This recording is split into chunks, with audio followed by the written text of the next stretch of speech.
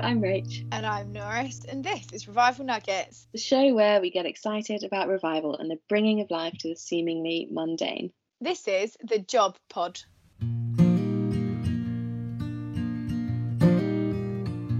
Norris, I actually can't imagine what life is going to be like when you're fully employed. I know, our friendship's going to go down the pan, absolutely. You're like thoroughly accessible for any reply at any time of the day, but apparently... Sorry, I try and play a bit hard to get. Thoroughly accessible. But no, you're right, you will 100% be shafted the second I get my full-time career back. Anyway, you should actually tell everyone what you do in detail, because I feel like they would love to know. Everyone loves it. Everyone's like, oh my gosh, it sounds so glamorous, and it's like, it's so not. When you said you worked in film, I was actually so impressed, and I actually still am, but it is a really glamorous job, I think. Well, to be honest, it was the same as you. I felt the same way about you, and you said you worked in counter-terrorism. I was like, oh, check us out.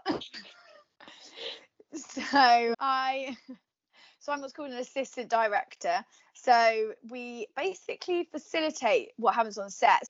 It's almost like jack of all trades, master of none. I have to know what everyone does, but my main trade is in kind of communication, really. So making sure everyone knows what's going on the whole time, answering questions, being ironically very on timing, which is strange given my relaxed nature with regard to my personal life. The other job that's quite ironic that I do is making sure everyone's quiet on set, and I'm easily the loudest person on set.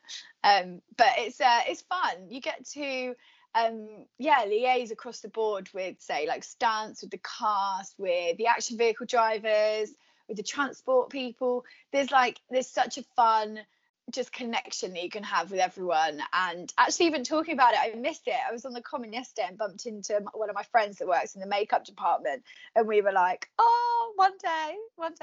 What is the thing you've most enjoyed working on? All sorts. It all depends on the team, really, rather than the show. The most recent one I did was Lethal White, which is the part of the strike novels that J.K. Rowling writes, and that was like a really lovely job, because cast and crew. I honestly cannot wait for that to come out on the BBC. Oh my gosh, I remember you were so excited when I said I did that. Anyway, we really should get on with this pod, but actually fascinating hearing all of your job chat. This pod, we actually want to talk, as the title and also the intro has suggested, about jobs and kind of the workplace and how we can bring life into that place and see it revived. I actually don't know if you found this, but I found, particularly in the last few weeks, like so many mates have found it at least people who are in jobs at the moment, because I realise so many are actually furloughed or unemployed just because of the state of the world, but those that are in jobs are actually finding it so hard, like really exhausting, or navigating team dynamics, or delivering stuff, or the mundane of like literally the grinding day to day that has very little variety, or people in their teams lacking motivation. I just feel like there's quite a lot of heaviness around it. Yeah, I guess if something stressful happens at work, usually you've got your team to kind of have a laugh about it in the kitchen, or to at least vent, whereas there's no one to really vent at home and to get out a lot of the emotion. And there is something I was speaking to a guy yesterday who's an engineer, and he was saying, I never thought I'd be desperate to get back into the workplace. There's something about human nature, I think, that we are designed and created to work, and it's within us that we want to do that. A, to contribute to society, B, to build on our own skills, C, to interact with people around us, and D, to make money. It's kind of like our whole humanity is based on that desire to work. And so what we've done is basically shift that entire concept. And it's funny because I think I often get challenged by the fact that I'm like, I don't want my identity to necessarily come from my job or my lack of my job or my employment status or whatever, but actually so much of almost the first question anyone says, hey, what's your name? And then what do you do? It's so defining, isn't it, in society, like, of who we are. And whilst that definitely is the case, like, I love hearing about all your film stuff because it's so part of your day to day, but there is actually so much more that makes us up as people and characters. I heard I was listening to your church's online service, and Pete spoke about the significance of yourself not coming from your job. And that for me, right at that moment, was such a powerful message to hit me, because I think I was probably feeling a bit like, I liked feeling like I was really good at something professional. But he was just reminding me, actually, your significance does not come with your job. Your significance comes with who you are in God and what he has put you here to do on a day-to-day basis. Mm-hmm. And that I just found really encouraging. It's quite releasing, isn't it? You can almost then dive further into what you're doing in your job without the pressure of it being the very thing that gives you significance. I guess it means that failure is less of a huge problem, because not everything in your life is geared towards success. So when we fail, actually, like that vulnerability, I've had runners that are really struggling on set, and they say, oh gosh, how do you cope with it? And I'm like, you should have seen me 2 years ago. I was drowning, I was failing, I didn't know what I was doing. And actually, to be able to be vulnerable with them and to share that experience, like, that's so much more powerful than being successful. And sometimes you can pass it off with a quip, or just say, Joe, we'll go get a cup of coffee, you'll be fine. And sometimes you do get the opportunity to say, do you know what? Do you know how I get through the day? Do you know how I can do this? It's because I've learned, take that time out at the beginning of the day just to read the Bible, to pray for someone else, to just put the whole day into God's hands. And it sounds like something where if you're adding something into your day, it makes it more packed and stressful. But my experience, I guess, is that it slows it down. And that is really how you see God move. And that is what gives you what you lack. I was thinking about the phrase 2 days ago. We are a people of hope. And that is a thing that marks us out. Hope excites me because there's a difference between hoping in and hoping for. So like, we can hope for a sunny day tomorrow. And really, at the moment it happens all the time, but usually not. But if you're hoping in God, and God is hope, then there's something extremely foundational and concrete about it that is actually reliable. So it's not a flimsy hope like I hope it's sunny, but it's actually hoping in him. And so this, for me, is sort of the big heart of the workplace. How can we be the people of hope? As Christians on set or in our workplace, we have a job to just bring the hope and the joy regardless. Actually, my job is to keep an eye out for people who are struggling, or to bring joy, or to hope in something that's so much bigger than actually what happens on a day-to-day basis on the set. And hope can be so transformative. I think I definitely can get so caught up in all the dramas of the day-to-day of the workplace. And actually, if we take a step back and say, where is hope in the situation, and how can we have integrity and pursue justice and have compassion for those around us and have courage to resolve whatever problems there are, so much of that spins off from the position of having hope. So when you talk about hope, what do we actually mean? Because I think it's a phrase we can easily bounce around, but what does it actually mean? Genuinely a very good question. I think often it probably means a lot more than what I'm about to say, but my instinct to what you're saying is, in situations where there's no hope, aka despair, or the conclusion, the natural course of action will result in a place that isn't healthy. So anxiety, depression, conflict, a lack of compassion, injustice, all those situations. And I think the world equates to that happening. Like, our broken nature as humanity will mean that is the sum of the equation. As a people of hope, and having hope means that through carrying the Spirit, we are given the wisdom, which we can freely have if we ask, to bring healing to situations that drastically need an injection of goodness, which I believe will mean that injustice can and will turn to justice if we partner with the Spirit and pray in and also act in a way that will bring transformation. And hope is a thing that means, for me at least, and I don't know what you think, but for me, that I don't think the conclusion is going to be as dire as it should be or seems like it already is. Oh my gosh, that's literally the best explanation of hope I've ever heard in my entire life. I mean, I just didn't see that coming. We just want to get out there again, and just, I guess we were talking about a couple of weeks ago, just like address that injustice in the power of the Holy Spirit. That's incredible. I think this week I've been really reminded of the power of transformation and the fact that, like, the gospel genuinely can change people's lives. So much of revival is actually about bringing the kingdom into our context, and actually what it can tangibly look like, at least for me, is having hope, but also Christ-like leadership. Rachel actually has an incredible colleague who is so great to learn from when it comes to leading in a Jesus-centered way. On my days, I'm actually so pumped for this Wise May. I was thinking about the job pod and who we could get on. And this person, so Eva and I used to work together back in the day. And what inspires me about Eva, she has a really kick-ass job, and she's had a career of years of amazing impact, particularly like across Africa, working closely with governments, trying to get them to implement what they've promised in campaigns and like transform economies, all massive big dreamer and huge on innovation across Africa and many other areas. So like she's amazing. But what really excites me about her actually is less of what she does, but more who she is in the process. And obviously her job's epic and I love it and it's right up my street. But her character and her leadership for me have actually taught me so much. So let's have it. This is Eva, my old colleague and dear friend.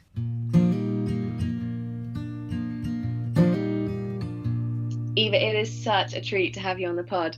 I actually really miss working with you. Speaking with you now is making me wish that we were in the same. I know. Thank you so much for asking me to do this, Rachel. I really appreciate it. And it is a great opportunity to reconnect around stuff that's really important. Just for everyone who's listening, it might be useful to briefly hear what you do and kind of what your favorite thing is about your job. Okay, so I do a variety of things at my job. And I think that the formal title probably matters less than the nature of the work. So essentially, I do a lot of work on developing countries. And currently, what that means in the context of COVID-19, there are 2 or 3 strands of work. One is looking at how developing countries can face some of the tech policy challenges that they have.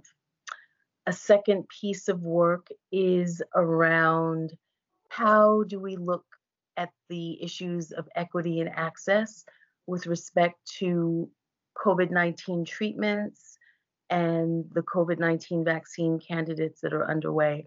So we know that countries like the US and countries that are in the European Union are pushing hard to put money behind potential vaccine candidates to make sure that their country's populations have access. And that's good and right, and they should do that. What about poorer countries that don't have the same kind of financial resources? And what do we do as a global community to think about how to make sure that those countries can have access to life-saving treatments and life-saving vaccines? You're going to hate me saying this, but you have had such an influence in your career around leadership, both in terms of the teams that you manage, but also the work that you do. What is it that inspires you around leadership? Well, I think the first thing that I would say is making sure that we're on the same page in terms of what we understand leadership to be. And for me, I really do take Jesus as my model. And for me, it really is about serving others. It's not about standing out in front and being in the spotlight, although there are times in your life when that kind of leadership is important, it's required. And if it comes your way or if the opportunity is there for you to use your position to make a positive difference, absolutely, that's something that you should do. But for me, being in a leadership position is really about building up others and building others into being leaders. So it really is about being the servant of all and looking at people around me and saying, what can be done to support this person to be better at what she or he is doing, to be a better version of themselves? What do I have access to that can be of benefit to someone else? Because it really is all about people and pouring into others the best of what you have to offer and watching them really grow and take flight. So that's really how I think about leadership. And I think, I've said this to you before, but it's really true. And I was just in a conversation with someone who was an intern at the place where both you and I worked, and she's probably 24, 25, and she asked me to be her mentor, and I was honored to do so. It's really about, as someone who's on the middle-aged side of life and kind of hitting the prime of my career. For me, being a leader is about watering others, fertilizing others, turning them in the sun, pruning where necessary so that they're really growing and thriving. And then they turn around and do the same for others. So that's really how I think about leadership. It's so countercultural in so many ways, because I think often leadership can be seen as the limelight Mm-hmm. and center stage. And whilst, as you say, there are moments of that, your humility in that, and actually your personal, I always think this with your team, you're so personal with those that you work with. You appreciate that so and so is like this, therefore I will engage with them in this way and let them grow in that way, because that's how they've been made. And Mm-hmm. there's something so powerful about that personal and humble, self-sacrificial approach, I think, that you have modeled. Oh, that's very sweet of you, Rachel. Thank you for saying that. I don't know if it's a lot of self-sacrifice. Maybe it is. I mean, I do agree with you that there is probably something countercultural about it. But I think in the end, if you're looking to make positive change, you can't do it by yourself, number one. And if you're looking to make positive change, you need a team. Everything that happens, whether or not you see it, is usually done by a team. So yes, you have people who are standouts in history, but even those people who were standouts in history didn't do whatever the great thing was by themselves. And so it really is about building others up and multiplying the best of who you are and hopefully minimizing the worst of who you are. And I think this goes to an important point that you just made. I'm not trying to, nor do I have any interest in making people like me. No. Who is Rachel and who is the best Rachel? What is the best Rachel? And how do we amplify those qualities and take what you're designed to do and build you up so that you're better equipped to able to do that thing that God has given you to do?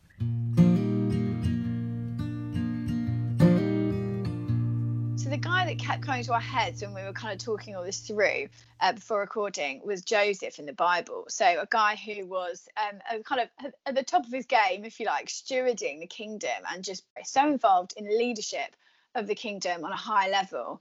But actually his experiences, if you sort of almost flip promotion on its head, and his experiences in prison, he was still doing incredible things, influencing the kingdom and influencing people around him from prison. He was using his spiritual gifts of dream interpretation and caring about what other people were saying around him to impact the leadership. And I think that turns that desperate desire to be promoted on its head as well. And we can have as much purpose in our careers when in a place where we're struggling and we're not being treated well at the same time as being at a high level.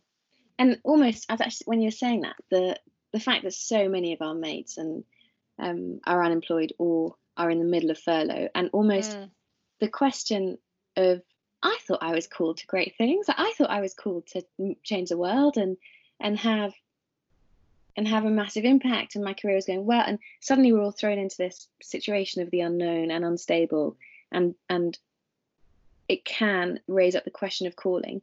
And Joseph, when he's in prison, facing quite literally one of the worst situations, still uses the gifts that he believes God has given him freely in that setting. And so I just really want to encourage you guys, basically, if you are facing a bit of a position of lack of hope in your own journey, that God has given you gifts, and they may not be used in the way that you thought at this time, but I would encourage you still to exercise them when the context doesn't say you're in a position to have influence, because you definitely are in a position to have influence. Right, we actually really need to wrap this up so we could talk about this for oh my gosh, we could. Have you got your Norris Nugget? I do. It's a Mary Poppins quote. Bet you didn't see that coming. So Mary Poppins I found so inspiring when I was younger. But that quote, which you can probably guess, in every job that must be done, there is an element of fun. I stand by this truth across the board, whatever you're doing. But there is something about work when things are really stressful. We had a job where the content was quite difficult and we had a child on set the whole time, and so we would just have our little rendezvous off set where I would just illegally feed him sweets. It's stuff like that which just keeps it going, really. And even, I guess, more on a slightly deeper level, the fun that can be found in the small moments that often come about when you pray and you say, God, I'd love an amazing conversation today, and then you're on the way to a different location chatting to the minibus driver, and he comes out with this amazing story about his family, and you maybe get to share a bit about your faith, and you just get off that bus and go, that is what it's about. So yeah, I stand by. In every job that must be done, there is an element of fun, and I'm sure God uses the fun loads. Right, let us wrap this up for this week. Thanks everybody, and we'll be back next week. Bye.